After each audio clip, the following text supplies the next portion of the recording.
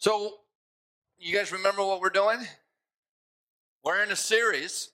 We're on week 7 about some questions that the disciples asked Jesus. And we're seeing from Jesus' answers that the best is yet to come. That we can have a victorious view of the future. And that the things that you see on the television screen are nothing. As the psalm says, God sits on his throne and laughs. And we should be laughing right along with him, right? And this discussion that Jesus has with his disciples was on the Mount of Olives. And what happened was Jesus just proclaimed a severe judgment on Jerusalem and the Jewish leaders of his day. And that was found in Matthew 23. This, of course, caused the disciples to have some questions, right? See, whenever I say something provocative or something new or something, it causes you guys to have questions. And this is what happened with Jesus. Jesus just said that the temple, Jerusalem, was going to be utterly destroyed, that there wasn't going to be one stone left on the other, and all of the righteous blood from Abel to Zechariah would come on that generation. The judgment of that would come on their generation. So here's the disciples thinking that Jesus is the new king that's going to set up his earthly kingdom, and he just said that everything's going to be destroyed. So, of course, they had some questions, and they went on the Mount of Olives, and they asked these questions, and they had 3 of them. And in Matthew 23, verse 3, it says, as he, Jesus, was sitting on the Mount of Olives, the disciples came to him privately, saying, tell us, when will these things happen, and what will be the sign of your coming and the end of the age? So you have 3 questions. The first question we already covered. When will these things happen? Speaking of the destruction of Israel, or of Jerusalem and the temple, and we see that history. Jesus was right on with his prophecy on what would happen to Israel in the temple. And then we've seen question number 2, what will be the sign of your coming? And we understand this. This was not them not thinking that Jesus was going to have a second coming, because they never thought he was going to die in the first place. This was about him coming into his kingdom, him revealing himself as the true king of Israel and the Messiah. And we answered that last week. And this week we're going to talk about the end of the world. Doesn't that sound like fun? Everybody wants to know about the end of the world, right? So when we get done here, you're going to hear when the end of the world's going to be and what it's going to be like when the end of the world happens. Interested? We're going to cover a lot of scripture today. For some, this might be more scripture than you read all year long.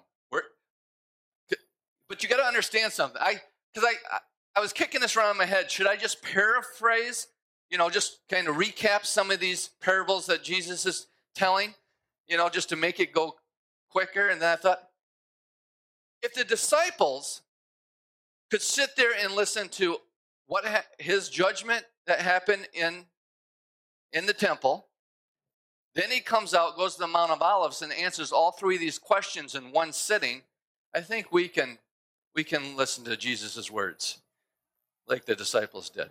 Amen? Amen. So we've covered those answers. Today's the third question, and it's a long continued discourse about the end of the age. If you guys have a red letter edition Bible, do you know what that red letter edition? All the words that Jesus speaks is in red. And you will see that from where we pick up in Matthew 24 all the way through Matthew 25 is all red. So you ready? I got a Bible that not only has the words of Jesus in red, but in the Old Testament, all the words of God are in red too. It's kind of cool. So, yep. So this is this is Jesus nonstop teaching to his disciples. In Matthew 24, verse 35, it says, heaven and earth will pass away, but my words will not pass away. But of the day and hour no one knows. So when will this happen? No one knows. No one knows. So I don't care how many blood moons happen. I don't care how many evidences that you have that Jesus is coming back, 84 reasons Jesus is coming back in 1984 or whatever. No one knows. This is right from Jesus' lips. Look what he goes on to say. But of that day and hour, no one knows, not even the angels of heaven, nor the Son, but the Father alone. You know, I heard a pretty cool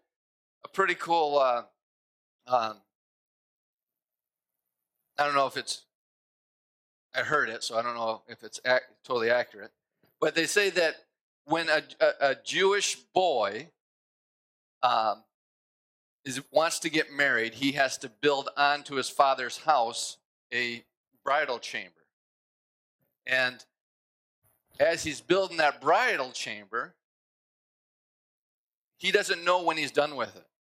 He's not done until his father inspects it and says, "You're right. Okay, you're done. You go get your bride." And I heard someone tie this into that the son doesn't know. See, there are people coming into the kingdom. Thank God that God waited, right? Because I made it, right? His table is going to be full, right? And I want to point out here the word of that day in that hour. See, understand when it uses words like the day and the hour, that's different than the end of days. Right? This is talking about a particular point in time. It also uses phrases like the great day or the last day or sometimes the day. This is referring to one particular day in time the Bible calls Judgment Day. And not just any judgment, but the final and great judgment of all humanity and nations. God will call all to account at the end of the world, right? So let's look at those phrases in Scripture. Many will say to me on that day, "Lord, Lord, did we not prophesy in your name? And in your name cast out demons? And in your name perform miracles?" What did he say? "I never knew you." That was in Matthew. In Luke chapter 10, it says, "I say to you, it will be more tolerable in that day for Sodom than for that city." In that day. This is the will of him who sent me, that all that he has given me I lose nothing, but raise it up on the last day. John 6:39. In John chapter 12, verse 48, he says, "He who rejects me does not receive and does not receive my sayings has one who judge him. The word I spoke is what will judge him in the last day." In Romans chapter 2, verse 12, it says, "On the day when according to my gospel, God will judge the secrets of men through Christ Jesus." In 1 Corinthians chapter 1:8, it says, "Who will also confirm you in the end, blameless in the day of our Lord Jesus Christ." The day. In 1 Corinthians chapter 3, verse 13, "Each man's work will become evident, for the day will show it, because it is to be revealed with fire, and the fire itself will be tested, the quality of each man's work." In 1 Corinthians 5:5, it says, "I have decided to deliver such a one to Satan for the destruction of his flesh, so that his spirit may be saved in the day of the Lord Jesus." In Philippians chapter 1, verse 6, it says, "For I am confident of this very thing, that he who began a good work in you will perfect it until the day of Christ Jesus. Are you confident of that this morning? Are you confident that the one that started this good work in you is going to keep it going until that day? In Philippians chapter 1, verse 10, it says, so that you may approve the things that are excellent, in order to be sincere and blameless until the day of Christ. In 2 Thessalonians chapter 1, verse 10, it says, when he comes to be glorified in his saints on that day, and to be marveled at among whom have believed, for our testimony to you was believed. In 2 Timothy chapter 1, verse 18, it says, for the Lord grant to him to find mercy from the Lord on that day. And you know very well what service he rendered at Ephesus. In 2 Timothy chapter 4, 8, I told you we're going to cover a lot of scripture today. In the future, there is laid up for me a crown of righteousness, which the Lord, the righteous judge, will award me on that day. And not only me, but also to all who have loved his appearing. Are you loving his appearing? Right? Amen. There's a crown of righteousness awaiting for you. Right? Because we are in Christ Jesus. In Hebrews chapter 10, verse 25, not forsaking our assembling together as it is habit of some, but encouraging one another, and all the more as you see the day drawing near. In 2 Peter, we're getting to the end of them. 2 Peter chapter 3, verse 10, it says, but the day of the Lord will come like a thief, in which the heavens will pass away with a roar, and the elements will be destroyed with intense heat, and the earth and its works will be burned up in that day. In 2 Peter 3:12, it says, looking for the hastening of the coming of the day of God, because of which the heavens will be destroyed by burning, and the elements will melt with intense heat.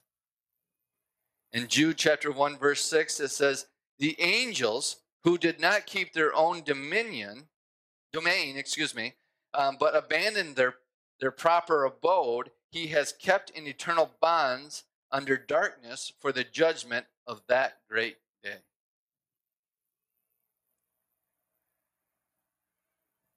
So we see that there is a day coming.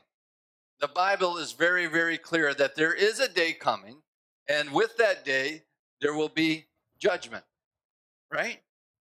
And the good news about being judged is that if you're in Christ, you're judged according to Christ.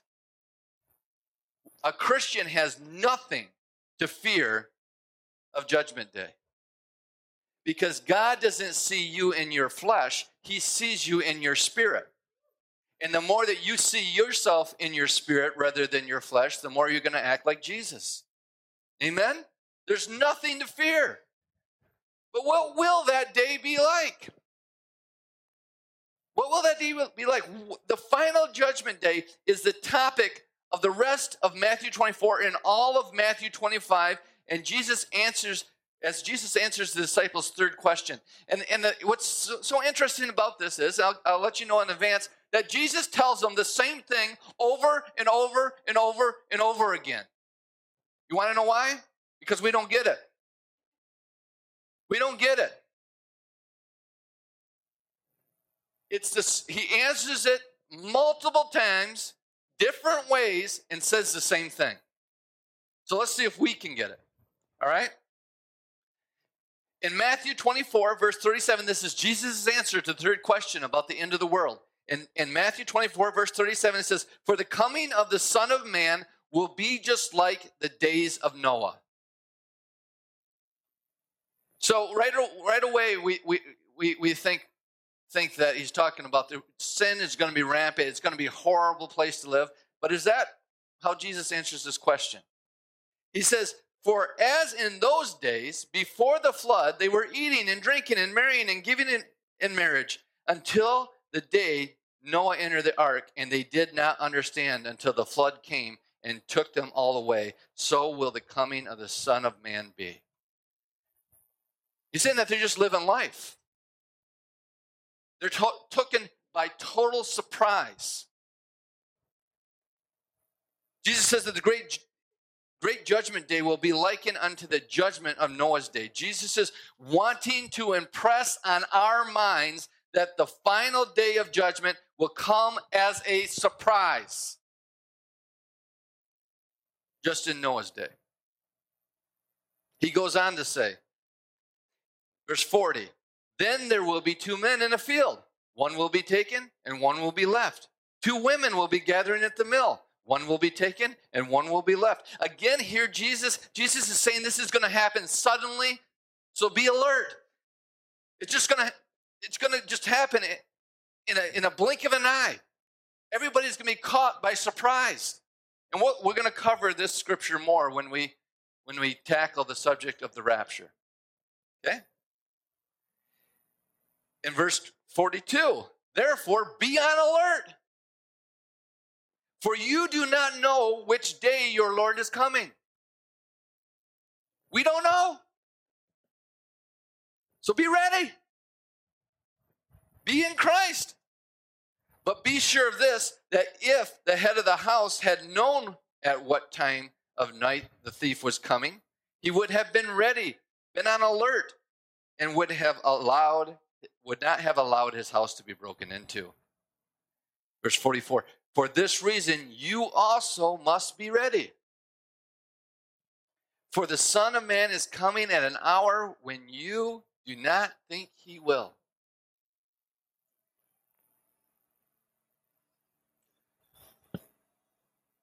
So when you're thinking that the world is getting worse and worse, when you're thinking that sin is getting worse and worse, and you're thinking that, well, Jesus must be coming back soon.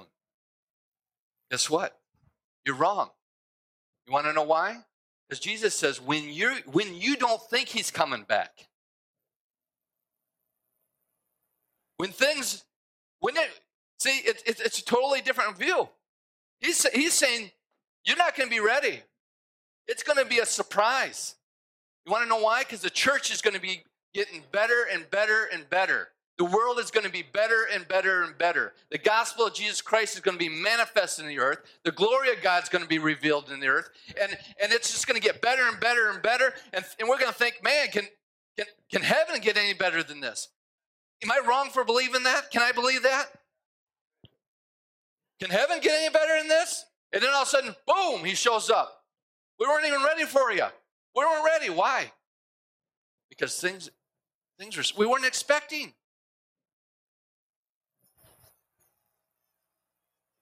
See, we look for all these reasons. Wow, this is how we can know he's coming back soon. Jesus, how many times has he said it? You're not going to know. It's a thief. It's just going to happen so quick. You're not going to be prepared for it. So you better stay alert at all times. Therefore, be ready. Look at this. Verse 45. Who then is a faithful and sensible slave, whom the master put in charge of his household to give them their food at proper time? Blessed is the slave whom the master finds so doing when he comes. Truly I say to you that he will put him in charge of all his possessions. But if that evil slave says in his heart, my master's not coming for a long time, and begins to beat his fellow slaves and eat and drink with drunkards, the master of that slave will come on a day when he does not expect him, and at an hour which he does not know. And he will cut him into pieces.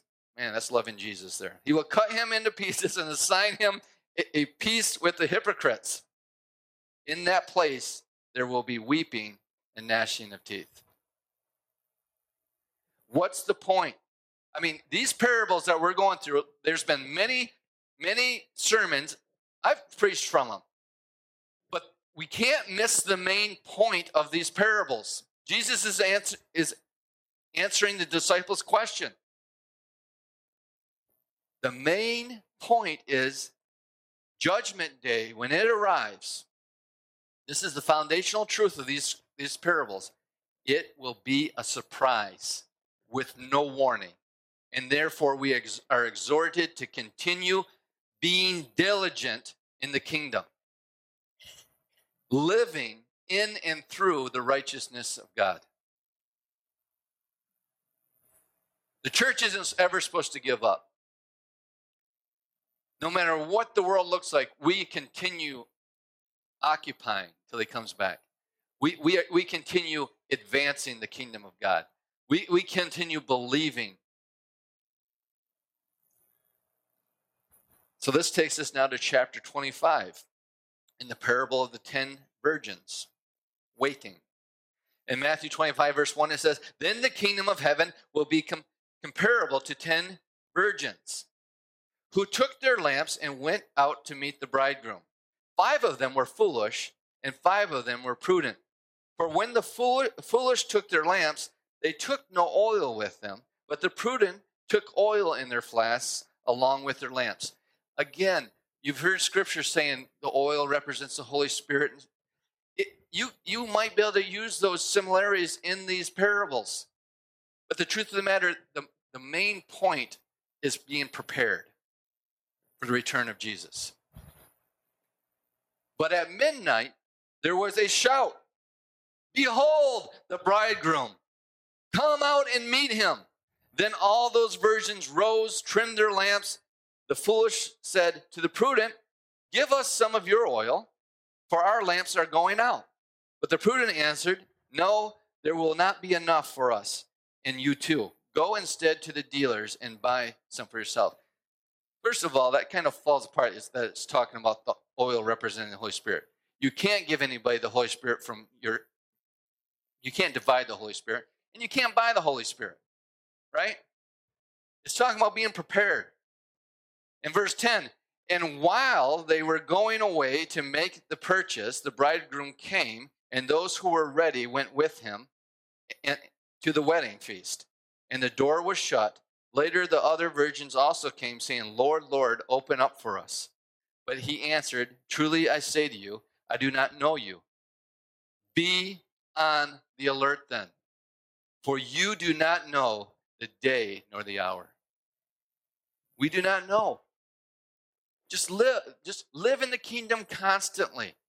Don't be slack. Don't.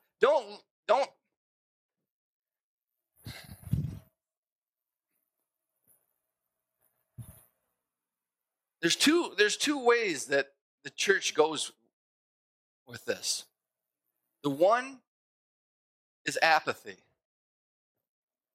where they've been saying that Jesus is coming back for 2,000 years.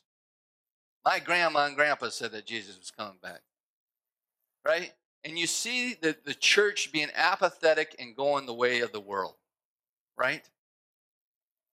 Then you have the other side that thinks he's coming back at any moment, constantly. Any little news article sends them into Jesus is coming back. And they get so wrapped in this idea that you've seen it in 2000. That they're storing up a whole bunch of, if Jesus comes back, why are you storing up food?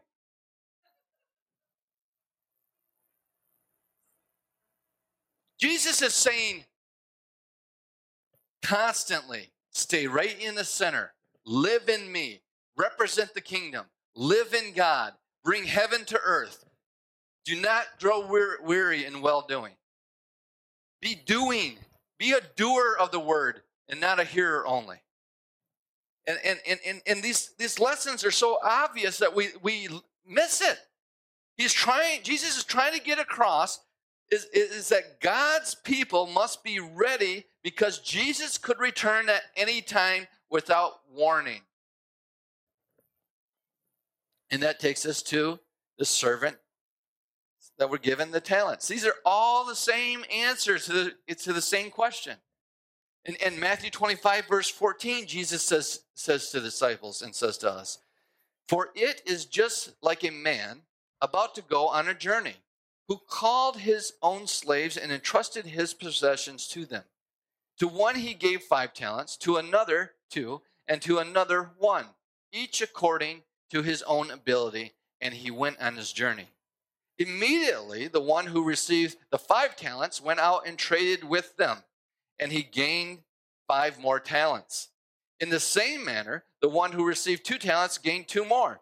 But the one who received 1 talent went away, dug a hole in the ground, and hid his master's money. Now, after a long time, the master of those slaves came and settled his accounts with them. The one who said he received 5 talents came up and brought 5 more talents, saying, Master, you entrusted me with 5 talents. You've entrusted 5 talents to me. See, I have gained 5 more. I want you to point something out here. Notice the delay in this parable.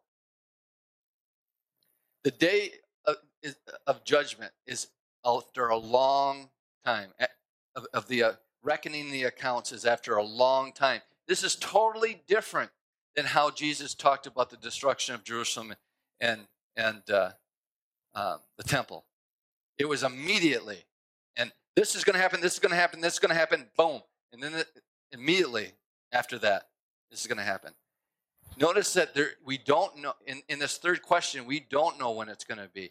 And it's going to be a long time. And just to constantly be prepared, though. So it says, okay, we're done with that. Verse 22, or 21, 22.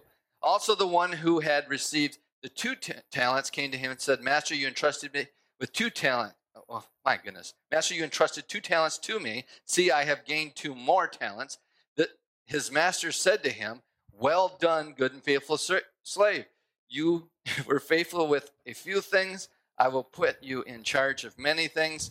Enter into the joy of your master. In verse 24, it says, And the one also who received 1 talent came up and said, Master, I knew you to be a hard man, reaping where you did not sow, and gathering where you did not scatter seed. That sounds like so many Christians, and so many, actually, they're Christians, but they're unbelievers. Because they don't believe God's good. You know, I would have done that, but, you know, God, you give and take away. You're a hard man. You send tests and trials to us, and I was afraid. There's so many people that have wasted their life, and they blame God for it. They blame God for it. And it says, And I was afraid, and went and hid your talent in the ground. See, you have what is yours. But the master answered him and said to him, You wicked, lazy slave. You knew, and what he's saying is, this is your testimony of me. You knew that I reap where I did not sow, and gather where I scattered not seed. Then you ought to have put my money in the bank, and on my arrival I would have received my money back with interest.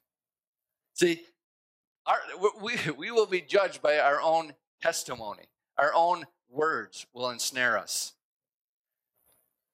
Therefore, take away the talent from him and give it to the one who has 10 talents.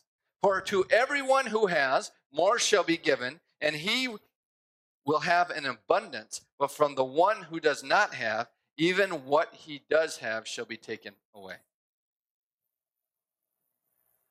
Throw out the worthless slave into outer darkness. In that place there will be weeping and gnashing of teeth. See, Jesus is stating again that there is a coming judgment. There's a coming judgment. And the justified will live by faith. They will live by faith in Christ Jesus and who they are in him. Each person will be accountable for what the master has put into their hands.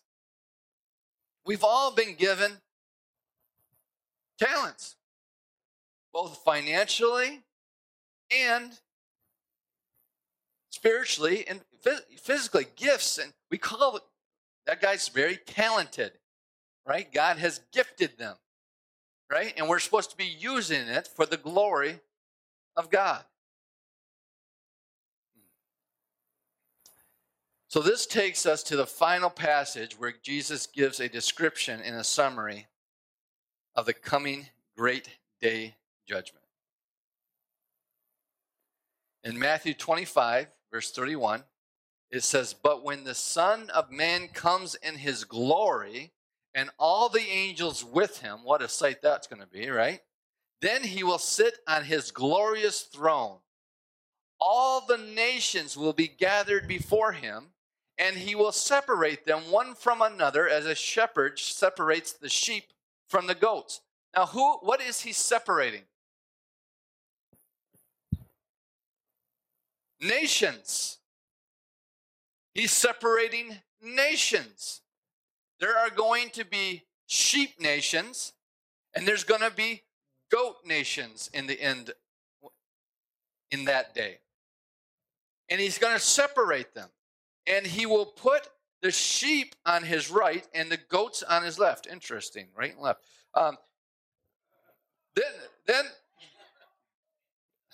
Then, shh. I apologize. Verse 34. "Then the king will say to those on his right, 'Come, you who are blessed of my Father, inherit the kingdom prepared for you from the foundation of the world.'" This was prepared for us from the very beginning. God had it all planned out before you ever existed. He has this.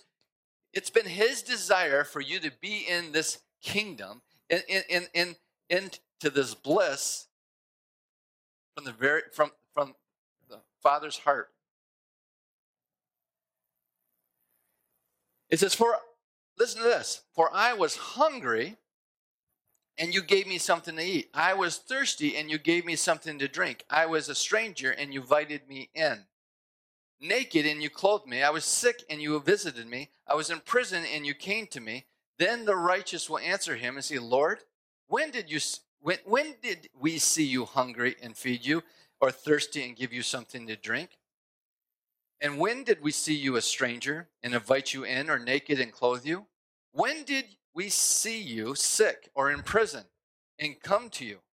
The king will answer and say to them, "Truly I say to you, to the extent that you did it to the one of these my brothers of mine, even to the least of them, you did it to me."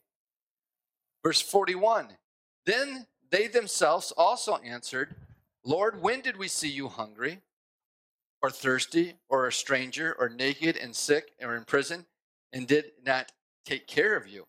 He's talking to the goats here. Then he answered them, "Truly I say to you, to the extent that you did not do it to the least of these, you did not do it to me.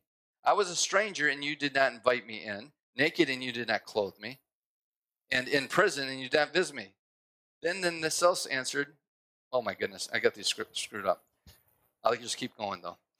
"When did we see you hungry, thirsty, or stranger, naked, sick, or in prison, and did not take care of you?"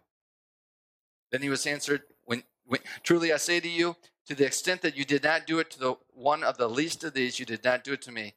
These will go away into eternal punishment, but the righteous into eternal life." You know, Jesus is talking about the end of the world here. And can it get any clearer that there is two destinations? Over and over again in each of these parables, he shows that there are two destinations at the end of the world, at the great judgment. And what did we just read here? Did we read that you have to clothe the sick, or clothe the naked, visit those in prison, visit those that are sick, take care of those that are sick, those that are hungry? What's Jesus talking about here? He says, "As you've done it to the least of my brethren." See, we need to interpret these parables with our secret interpretation tool called the Bible. Right? See, we take all these scriptures out of context and we use them for good things. right? These are things that the church should be doing, right? But is that what Jesus is talking about? Who's he talking about here? He just separated what? Sheep and goats. And the sheep and goats represent what? Nations, types of nations. And nations are supposed to be doing these things to his brethren. Now, who is Jesus' brethren? Who are the least of these that Jesus is talking about? Well, he said his brethren in Mark chapter 3, verse 35, that whoever does the will of God, he is my brother, my sister, and my mother. And in John chapter 6, verse 29, Jesus answered and said to them, this is the work of God, that you believe in him who he has sent. So who are his brethren? Believers, the church. Let me clear it up for you a little bit more. Remember when Saul was going and persecuting, he was going out to persecute the church, to throw them in prison, to kill them. He had a bill from the Pharisees and the Sadducees giving him a law to be able to do this, because they were the political system of Jesus' day. In case you didn't know that, the Sanhedrin. He had legal rights to go do this. And he's on the road to Damascus, and Jesus knocks him off his horse. He's blind, and he says, Saul, Saul, why do you persecute me? Was Saul persecuting Jesus? No, he was persecuting the church. But that's not the way Jesus seen it. He says, if you do it to the least of these, you've done it to me. That's our Lord. That's our King. That's how personable God takes it. Jesus takes it. God Almighty, when Stephen was being martyred, he says that he looked up and seen the glory of God and Jesus standing at the right hand of God. Nowhere in the Bible except right there do you ever read Jesus standing at the right hand of God. Everywhere else you see that he's seated. We have a God. We have a Lord. We have a King. We have a Savior. That when something happens to the least of these, he gets involved. He's standing up. He's honoring Stephen as he gives his life for his master. Nations will be judged in the way that they treat the church.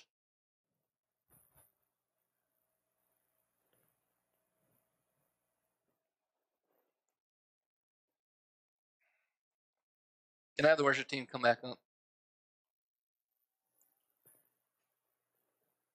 The best is yet to come. The church is going to rise up. Will there be goat nations? Yeah, we just read it. But there's sheep nations too. And will the church in the United States of America, in this nation, will we be making a sheep nation? Will we stand up and be a sheep nation? Or will we allow it to become a goat nation? You know, right now in China, they're coming into people's homes because of this COVID deal. And they're telling them that if they want government assistance, they have to take down their crosses and any religious symbols. They have to put up pictures of Mao and who's the president now? Xi. And deny Jesus Christ.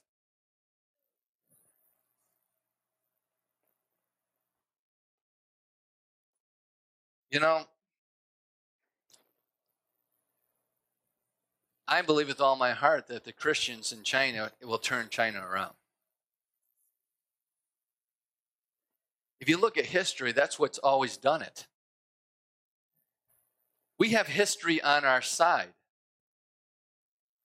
The church is what has always turned the world and made it a better place. And the church here in the United States needs to start waking up, being diligent, using our talents, our gifts, and our abilities for the glory of God, being found doing when the King returns. We should be so busy doing that all of a sudden we're shocked. Oh, you came back? We're too big. We spend more time trying to figure out something that Jesus promised you. You would never know when it's going to, everybody's going to be surprised. And we use it as a distraction from actually doing what the church is called to do.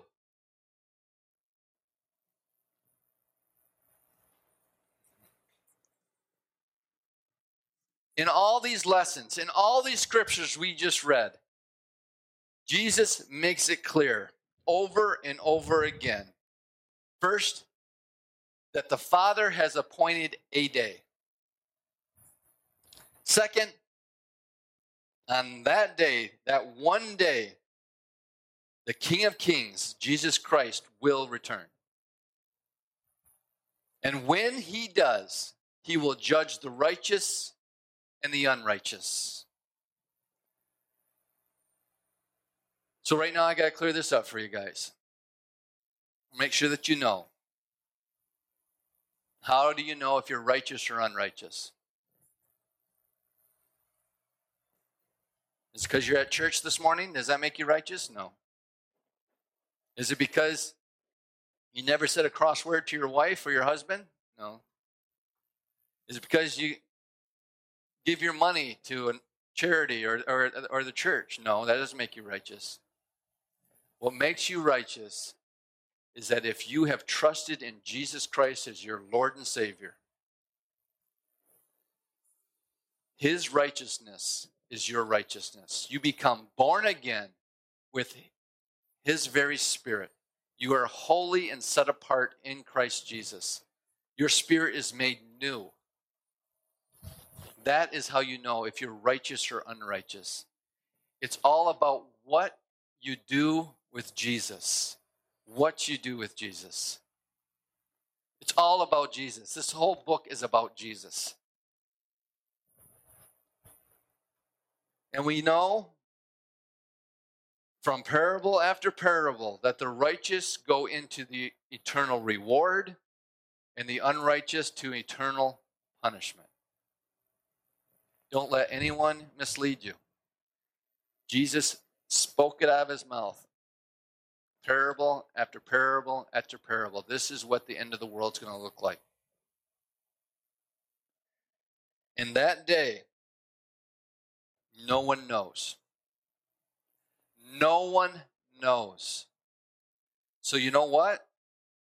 When you see that YouTube video on 10 signs Jesus is coming back, you don't even have to waste your time because no one knows.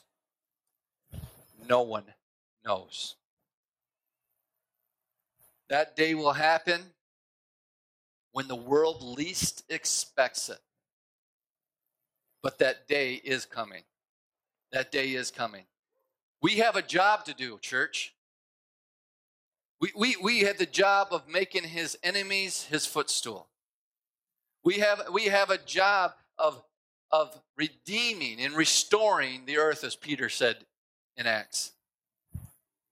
We have a job to bring heaven to earth, to be the answer by allowing God to work through us, being the answer to Jesus' prayer. Thy kingdom come, thy will be done on earth as it is in heaven. Do you think his prayer's not going to go unanswered? Amen. This is so good. And the thing of it is right now I can feel there's a weight that comes on people. Like, this is a lot of responsibility, Chad. This seems tough. No, it's not. Because you don't do it in your strength. You do it in the grace of God. You do it by the Spirit of God. You do it by his power and his might. You just do it. You just, God speaks to you about something that you are to do, something you're to say, something you're to start, something, and you just take a step and say, okay, Lord, I know I can't do it. And how do you know if God's calling you to do it? Because you can't do it. If you could do it, he wouldn't tell you to do it. Because you can do things that you know how to do, or you can do, right? You know it's God when he says, when you look at it and say, there's no way I can do that. You know, God puts a desire in your heart. God puts a desire in your heart, and right away you say, man, that'd be good for Pastor Chad to do. Or that'd be good for so-and-so to do. No, he put the desire in your heart. But I can't do it. You're right.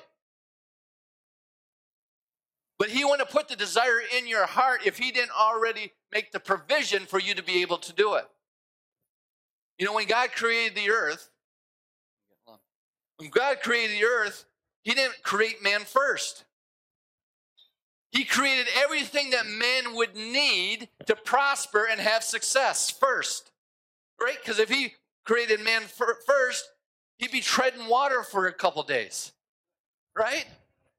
He'd be in the dark. He'd be on the earth, and all of a sudden trees would be shooting up left and right all around him. No, God provided everything, and then after everything was provided, then he put man and woman in the garden.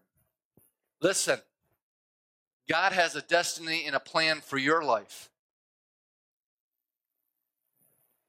And if he has called you to it, if he's put that desire in your heart, if he's given you imaginations that are and thoughts that are higher, just greater than you could ever hope or dream of happening, that means that he has already provided for that to come to pass. God always makes provision before he sends. When he sent the Israelites to the promised land was already there. Wasn't it? Amen. Amen. The best is yet to come. Jesus promised that the best is yet to come. Even in that great day, even in the great judgment day, for the believer in Christ Jesus, it will be the best day of your life. It's going to be glorious. It's going to be marvelous. And words will not be able to accurately articulate that day. Amen. Amen. Let's pray. Heavenly Father, we just thank you. We thank you that you have not left us questioning. You have answered so clearly and accurately.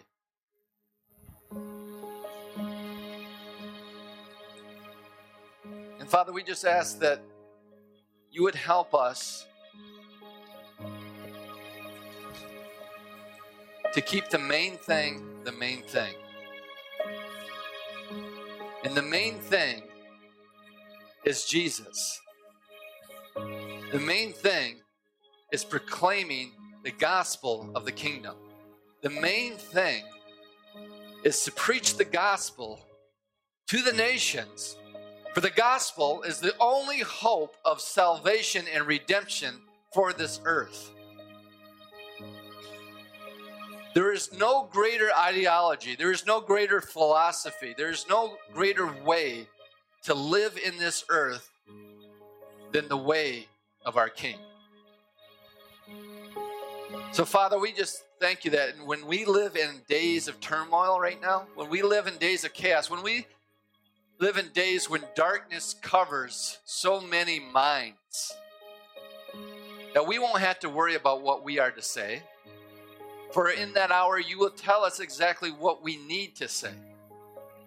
That we have the wisdom of God within us. We have understanding. And we just ask that you would help us to be good stewards, to be dependent on Holy Spirit, to have boldness to speak up and stand for justice, stand for righteousness, to live boldly for you.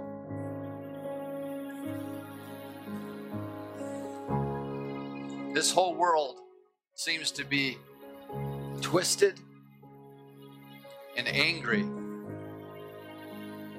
and looking. What they don't realize is everything that they are angry about, everything that they don't understand, everything they're twisted, anything that they're envious about, everything that they're enraged about, it can be found in you. You are the hope of the nations. You are my hope. You have calmed my heart, and you have brought me peace. Has he done that for you, church?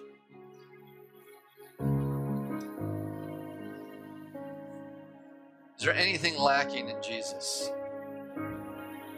The only thing that's lacking in Jesus is our lack of understanding.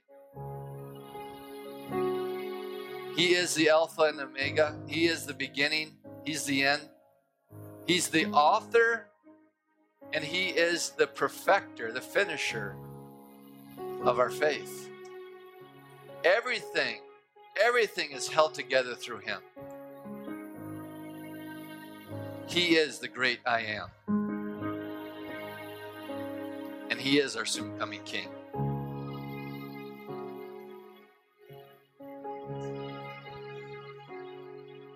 We just love you. We praise you. And we close in worship to you, Jesus our Lord. Amen. You've been listening to a message from Charis New Testament Church. For more information or to contact us, go to www.charisntc.org. And remember, you are deeply loved, highly favored, and destined to reign in Christ Jesus.